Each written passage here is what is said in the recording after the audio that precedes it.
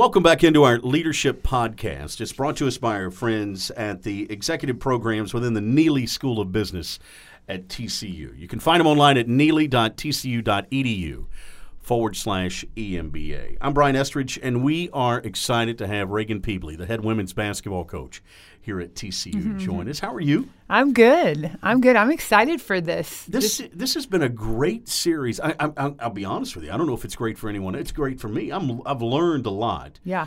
And I'm looking forward to diving right in with you into a word that I don't know that we use enough in society anymore, and that is perseverance. You know, it feels like, Raegan, that this society has become more of the easy way out. Mm-hmm. Am I off base in thinking that, you think? Well, I think everything depends on your perspective and the lens in which you're seeing something, and it is, I think, circumstantial from one situation to the next. And, I've been, as I got invited and I got told that, shared that this is going to be the word, I've really just kind of kept it in the back of my head and been keeping my ears open and my heart open and my mind open to really how has this word perseverance impacted my growth as a leader, and then watching the growth of other leaders around me and mentors that I've had. And one of the things I was thinking about to your question is I think a lot of times this, whether you call it the X generation, the Y generation, the millennials, right, all of these different generations, one of the things in the criticisms I've heard of them is they don't have a lot of grit. That's another word I'll probably use more than perseverance. And again, I think I would disagree with it. My experience with these 18 to 22-year-olds that we're coaching right now, and then I have on my staff people that are on the beginning cusp of that millennial generation, is that they're extremely gritty. They have an ability they've gone, a lot of these youth, they've gone through a lot.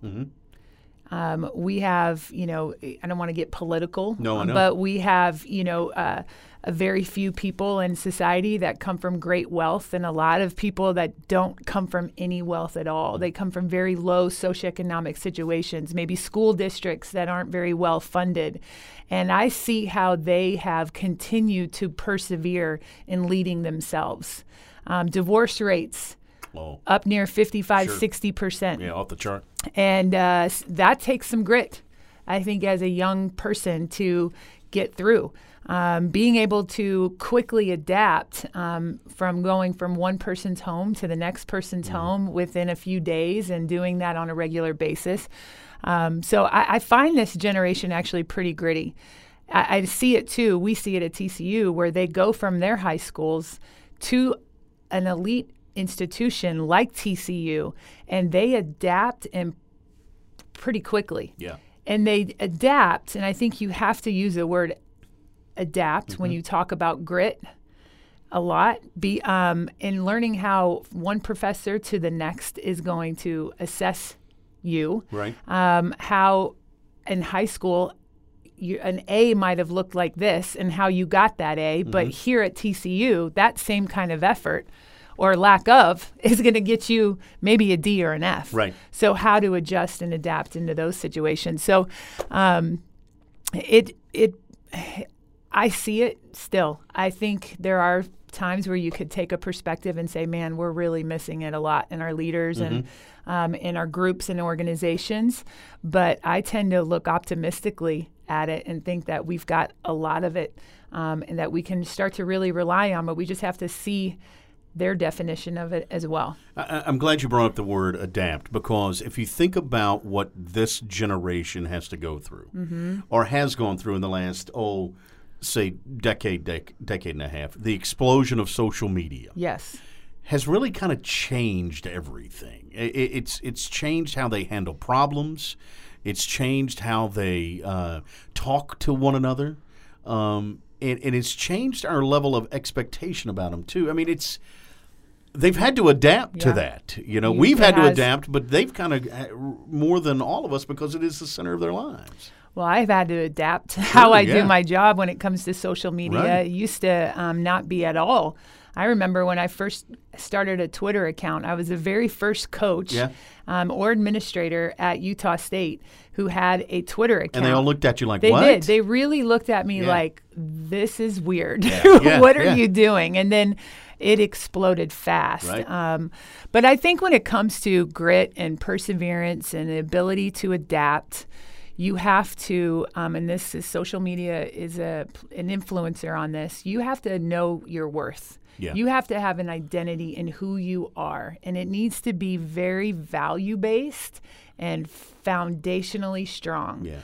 And if it's not, as soon as you get on that timeline of yours in social media, you can react. And those reactions they can really test your endurance. They can test your adaptability. They can test your confidence. And therefore, those things are going to challenge your ability to show that grit. I'm going to read a quote to you. This is from a guy named George Horace Lorimer. And he said this: "You've got to get up every morning with determination if you're going to go to bed with satisfaction."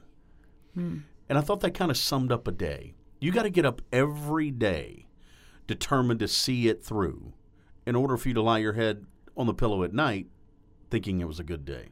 Don't you think? Absolutely. And I'm thinking of all those sleepless nights that I've had. And I'll tell you, it's probably the last 7 years, I'd say, that I've actually been able to sleep better as a parent and as a coach. As a head coach, that first half of my career, I didn't sleep very well. Right. And I think when I started to be able to sleep better, and it was satisfaction was the word, right? It was because I developed a more internal, true definition of what success was going to be for me. When I didn't have that true, firm definition of how I was going to define success, I often was laying there in my bed or waking up in the middle of the night so worried about what other people thought, instead of really being at peace with my own definition of success and if I was hitting the nail on the head. And when you sleep better, you are going to wake up with more of a sense of determination to get after it and keep grinding at that definition of success. Did you have to at some point change your belief, and I think we all go through this, that life is easy? And I don't mean that life has to be hard or difficult, but you have to work at it. Yeah. I mean, you have to persevere. I mean, is there a point where you go, you know what, I can't just expect this. I got to work at this. Yeah. That definitely was taught by my parents and modeled by them and every coach I ever had. I was so fortunate. I think back on my coaches, they were all hard workers. Right. I was always prepared as a member of their team. Yeah, and I worked for hardworking coaches that believed in preparation. And, I think, if it's not cliche, it's so true that if it's going to be worth it, it's going to be hard. And you've got to prepare your mindset for it, your body for it, for that hard work and the long marathon of a race. It's interesting you bring that up, that you had to change what satisfaction was or what success is. Is success a destination? Meaning, I wonder if it's always a moving target and if it shouldn't be a moving target. Well, I don't want to answer your question with a question, but I'm going to. Yeah. I think it depends on your definition of success. Yeah. If your definition of success is this one end result, then you're going to hit that or you're going to fail. Mm-hmm. And so then you're going to reset a new goal. This is maybe different, but when I started sleeping better, I defined success for me, and I got rid of goals. Really? I became more focused on values and serving, because those were part of my definition of success. So it never ends. So no longer is in your mind. Let's talk from a coaching perspective. Yeah. So at the beginning of the year, Raegan Pebley doesn't sit down and go, I want to win 25 games. Nope. Now, you'd like to win 25 games. Yep. But that's not in your nope. thinking. I have a vision of, what our team can be. Mm-hmm. I'm not going to limit it. I'm not going to limit my team based on my vision, but I have a vision of what we can do. But my definition of success does not have to do with wins and losses. My definition of success is truly helping and serving and guiding the people that are around me, our players, our staff, and helping them with those questions we all have to answer at some point. Who am I? What's my purpose on life? What does it mean to be my best self? Those type of questions, those are big questions for an 18 to 22-year-old. They're a big question for a 43-year-old. Yeah. And I want to make sure that I am intentionally serving them every step of the way and using this game, using our program, using TCU to help them find those answers. Now, that sounds soft and cushiony. It's not. And when we truly use the game to do that, there's moments of adversity that we come across that we control and we don't control. I'll intentionally put them in moments of adversity. And then just through the maturation process, coming in as a freshman, there's so much adversity that those freshmen go through. So much. Very similar to there's a lot of adversity that as soon as that last whistle blows for your seniors, that they're getting to be ready to face. And I just want to prepare us so much for that and guide them through that and make sure that they're ready to break through, to show that grit and that perseverance, and they have the tools to be able to bust through that. And I think answers to that question, those questions, help you do that. 7 years ago, is that what you said? Yeah. Personal question. What happened 7 years ago, and was it related to your faith? Yeah. It was probably actually, if I think about it, probably about 8 years ago that it started, 8-9 years ago that it started, that it my heart started being really open and my mind started paying attention to that. But I'll tell you, it was because I almost got fired. And I knew I was going into a last year on a contract. It was at Utah State. And I was hired there to build the program, and we were building, and it takes a lot of time to do it right. But we had gone through 5 ADs in my time there. It was a lot of turnover, and every AD came in and had different definitions of success, different ideas of what they wanted women's basketball to be. And I kept adapting constantly to that person's definition. And I was wearing myself out, and I don't think I was a great coach at that point. Or a great leader. I don't think I was my best self then. So going into that last year of the contract, I'm like, okay, at the end of this year, whether I get renewed or not, what do I want to feel about my last year here? Right.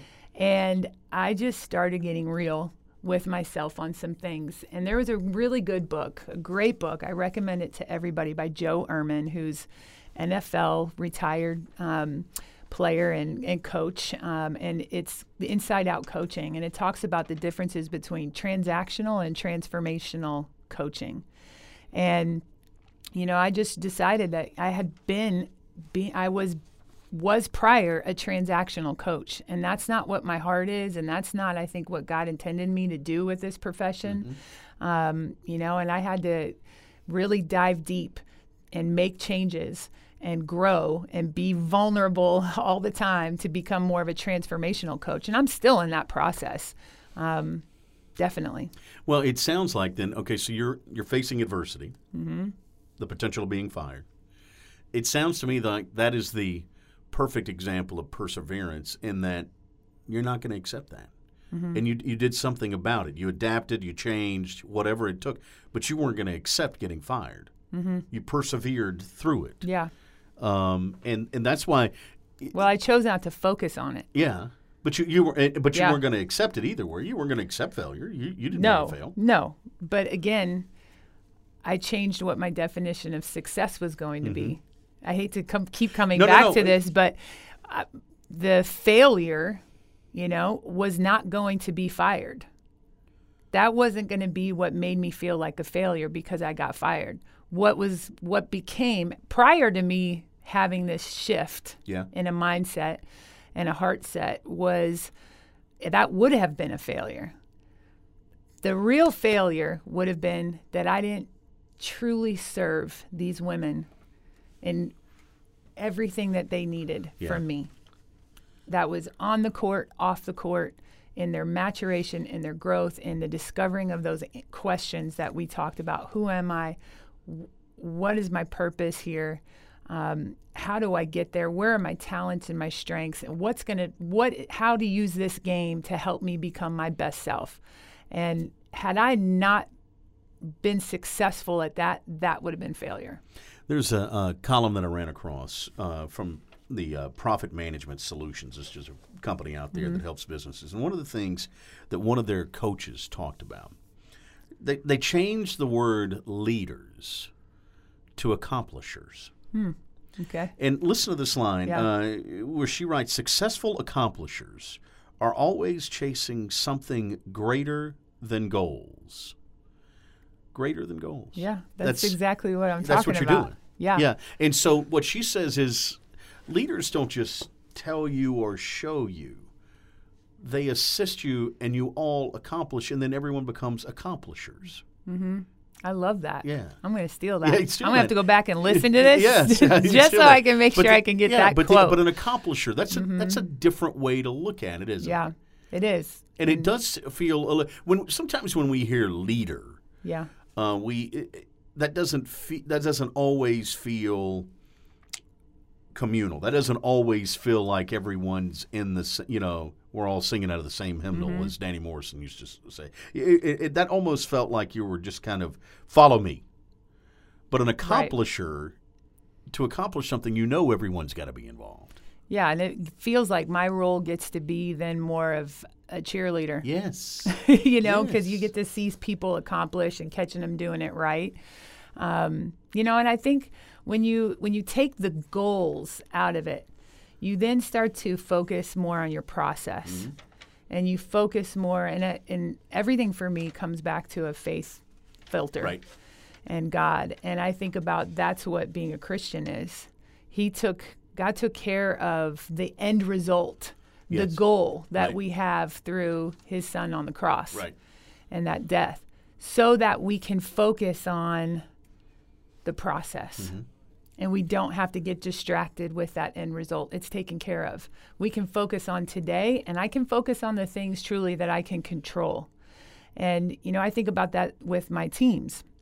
I remember going through this with my very first team here at TCU, and we had great players on the floor, and Chelsea Prince, who is the Big 12 Defensive Player of the Year, and Zaina, who, owns the scoring record here at TCU. I mean, we had Nooney. We had some great players on that team. And there were a lot of seniors who had that sense of urgency and wanted to have this great level of success. And what was special about that group is they bought into a concept that we've been able to continue to pass on to our teams, is that we're not going to allow something that we really can't control to dictate whether we feel good about this season or not, whether it was a success or not. And for example, if you have a team that has poor leadership in that locker room, whose commitment is conditional upon things, whether, examples, I'm going to work hard if I start. Sure. I'm going to work hard as long as I get X amount of shot attempts. If we're winning, I'm in. Yeah. As long as I slept well last night. Yeah. Okay? If you have a team that isn't really invested, they don't have great relationships with each other, they don't, value the experience of being here at TCU and give back, if they're not really tough, they're not consistent. Let's say you have a team like that, but you're really talented, and you go it's a Big 12 championship game, breakaway layup. You're that team, and you go up for a layup, and you make the layup, and that's the game winner. Does that feel like you've had a successful team? I wouldn't feel that way. Right. Because those things that I listed before, no.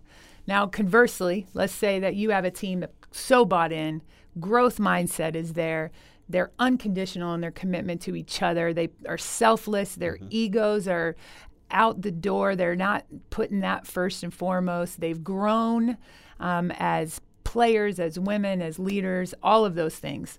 And, you're that team who last second has a layup and somebody comes to try and block it, a foul, they foul you, but nothing's called. Yeah. And so now you don't win. Right. Is your team a failure? No. No. Not at all.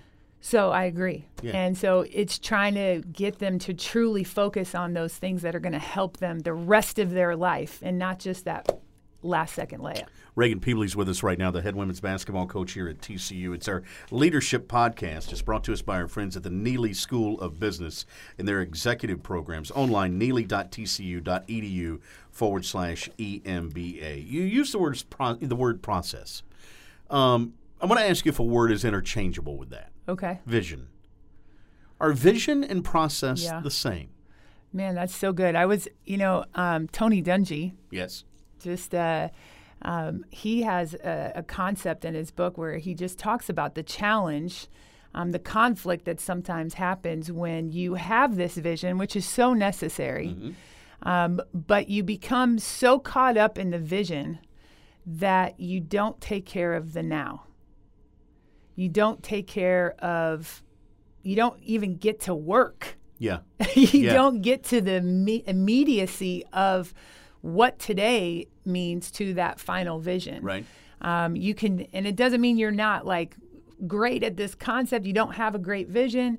You can have a perfect vision, but you got to get to work. Yeah. And I think that is so important. So that's the where difference your between focus process, because the process leads to the vision. Correct. Yeah. And you have to be really good at being where your feet are while still taking a peek every once in a while. I remember I heard a lady speak who climbed Mount Kilimanjaro. Yeah. And she said, in the process of climbing Mount Kilimanjaro, the pros kept telling her, look straight or look up. Don't look down. That's life. Yeah. Right? She said, if you look down, you're going to get so overwhelmed with how far you've come and almost feel like, oh, look how far I've come. This is good enough. Just keep looking forward and up and right where you're at. But how do you display as a coach? I know the pressures that coaches are on. I know the level of expectations that coaches have. How do you display that patience to stay, as you say, where your feet are? Yeah. Well, I think becoming a parent has helped patience. Yes, it does. Yeah, it really does. It wears on your patience. It does. Yeah. I think knowing, again, building a program that's not so focused on an uncontrollable helps you be more patient. Being and working for people that are interested in having a value-based program also helps you stay patient. That's huge. I mean, that can't be understated, who you work for and what the importance that they put on, or the similarities you have in that definition of success is huge. And again, I think knowing your identity, knowing who you are and staying true to that and always rooting back to that. And I'll say the last thing, which is not the last thing, it's probably the very first thing, is as a leader, your job is to serve. Right. So my lack of impatience is not going to make those that I serve progress. Isn't that the opposite when you say that of what people think of leaders? When you say your job as a leader is to serve. And I think there is a misconception out there that it's the other way around, that others serve the leader. Yeah. And maybe that's the definition or the difference between successful and unsuccessful leaders. Yeah. Maybe if you cut to the heart of a successful leader, you find someone who serves. Yeah. What's really special is when you have a whole group of people that are unconditionally committed to serving each other. And that is one of the essence of my why, is to help all of these women learn their strengths and learn their talents and their gifts in leadership, to mentor that growth. And so that means we have a lot of captains on our team. Everybody's a captain. We don't really have captains on our team. We believe in a concept of horizontal leadership as opposed to vertical leadership. Everyone has an opportunity and a responsibility to lead. And Leadership is not a title. We know that. Leadership also, I think, is influence. And I think everybody on our team should have that ability to influence their teammates. I just think, too, with a horizontal concept of leadership, it gives everybody investment in the direction of the program. And who doesn't want that? They're spending so much time. Who doesn't want to be able to have that investment? And for that group to be successful, for that team to be successful, with that horizontal leadership, everyone has to show perseverance, don't they? Totally. It can't just be three of you. Nope. It can't just be you. It's got to be everyone fighting through for the same. Yeah, I don't lead alone. Yeah. And that helps me not fatigue. Mm-hmm. I was going to ask, do you ever get tired? Not, sure. and I don't mean physically or mentally. I mean, do you ever say to yourself, because you as you say, stay grounded in where your feet are, but you're always trying to move things forward without. I wonder if you ever say to yourself, the perseverance is really hard. Yeah. So I physically get tired. Yeah. I work really hard at trying to stay in shape. Yeah. But I also work really hard at this job. Right. I work really hard at home as a wife and a mother. And you're balanced. I mean, I'm really worked at. And we've got a great leader in that, in Jeremiah here. But I haven't fatigued on my why. Good. I really haven't. It gets challenged. Mm-hmm. And there's moments that I have to just recenter and rebalance and assess and look at that. And how do you do that? How do you recenter? I self-evaluate a lot. Do you get away? Do you go? Oh, yeah. Yeah. Yeah, I love to fish. Yeah. I love to be with my family. I love to go to my kids' games and cheer them on. I love to read. Mm-hmm. I love to cook. I love to do things that don't involve the game. Yeah. I love the game, but I also love a lot of other things. Good. Yeah. And that's your reset. Mm-hmm. That allows you to, and it's good to have that check in life. Mm-hmm. That sometimes we become all encompassing in our work. Totally. And we can't be that way. Yeah. I remember one time early in my career as a head coach, so this is probably year 2 or something, seeing a quote on a computer, an administrative assistant's computer, and it said, don't mistake your job for your life. And I got into a conversation with her, and I said, do you think that's just like dependent on your job? And she was like, no. Yeah. She's like, she was the head men's basketball coach's admin assistant. Right. And she had it there intentionally for him to see it. Good. And it's such a great reminder. Like, this job that I have is my passion. It's part of my purpose. It's what I do, and I'm lucky enough that I get paid for it. Right. But there's other elements to my life, but I try to be very consistent of who I am in all of those elements and continuing to use that purpose in every area of my life. That's a good way to end it. Okay. Yeah. I mean, we could go on forever. Oh, I know. I love these conversations. I do too, because, we talked a little bit about perseverance and the importance of it, but, we were able to cover so many other things. I'm fascinated by the approach of no goals. Yeah. I might take you up on that. I might try that. Yeah. Well, I've found it has helped in relationships with my own kids. Yeah. With my husband, with my players and my staff, is to not be so focused on a goal. And not that the goals are awful, right, but where the focus has to be is on the person and where they're at right now and how to serve them best in that moment.